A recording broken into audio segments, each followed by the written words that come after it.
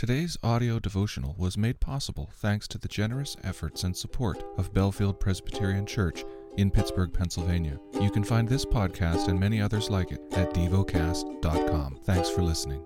Heidelberg Catechism, Question 101. But may we swear an oath in God's name if we do it reverently? Yes, when the government demands it, or when necessity requires it, in order to maintain and promote truth and trustworthiness for God's glory and our neighbor's good. Such oaths are grounded in God's Word, and were rightly used by the people of God in the Old and New Testaments. Question 102. May we also swear by saints or other creatures? No.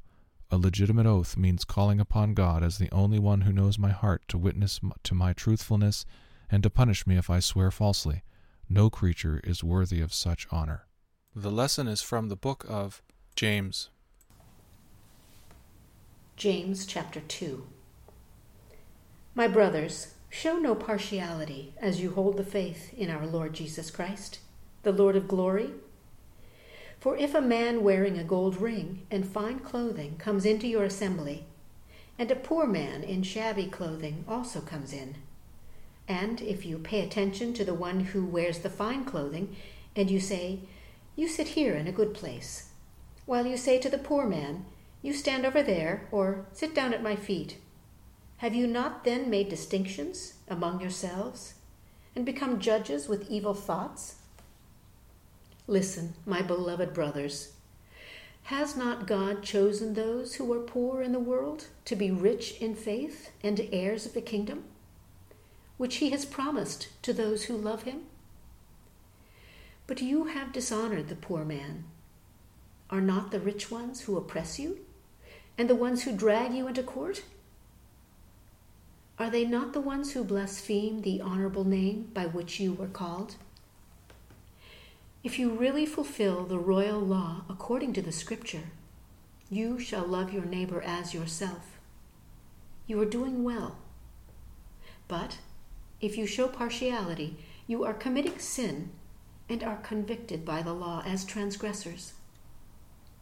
For whoever keeps the whole law but fails in one point has become accountable for all of it. For he who said, "Do not commit adultery," also said, "Do not murder."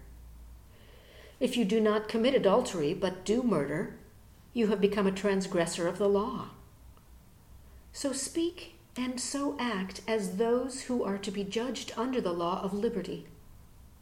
For judgment is without mercy to one who has shown no mercy. Mercy triumphs over judgment.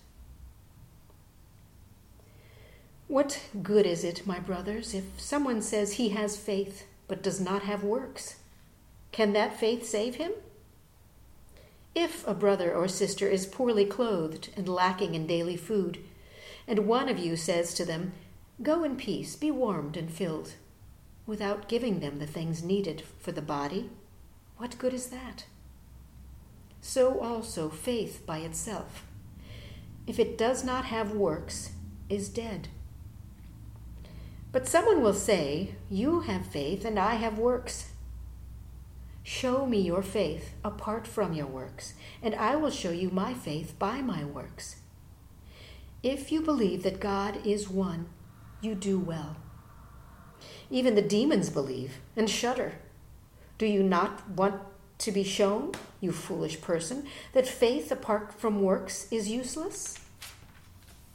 Was not Abraham, our father, justified by works when he offered up his son Isaac on the altar? You see that faith was active along with his works, and faith was completed by his works.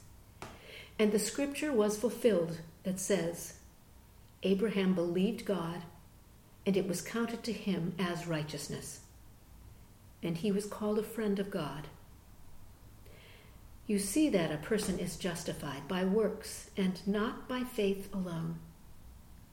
And in the same way, was not also Rahab the prostitute justified by works when she received the messengers and sent them out by another way? For as the body apart from the spirit is dead, so also faith apart from works is dead. Meditate and dwell on what you're paying attention to in God's Word. How has it connected with your heart or mind?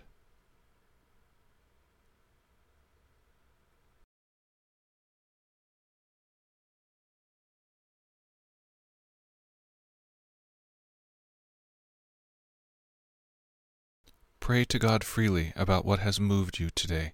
Turn your thoughts to Him and enjoy His presence. We offer the following as prayer topic suggestions.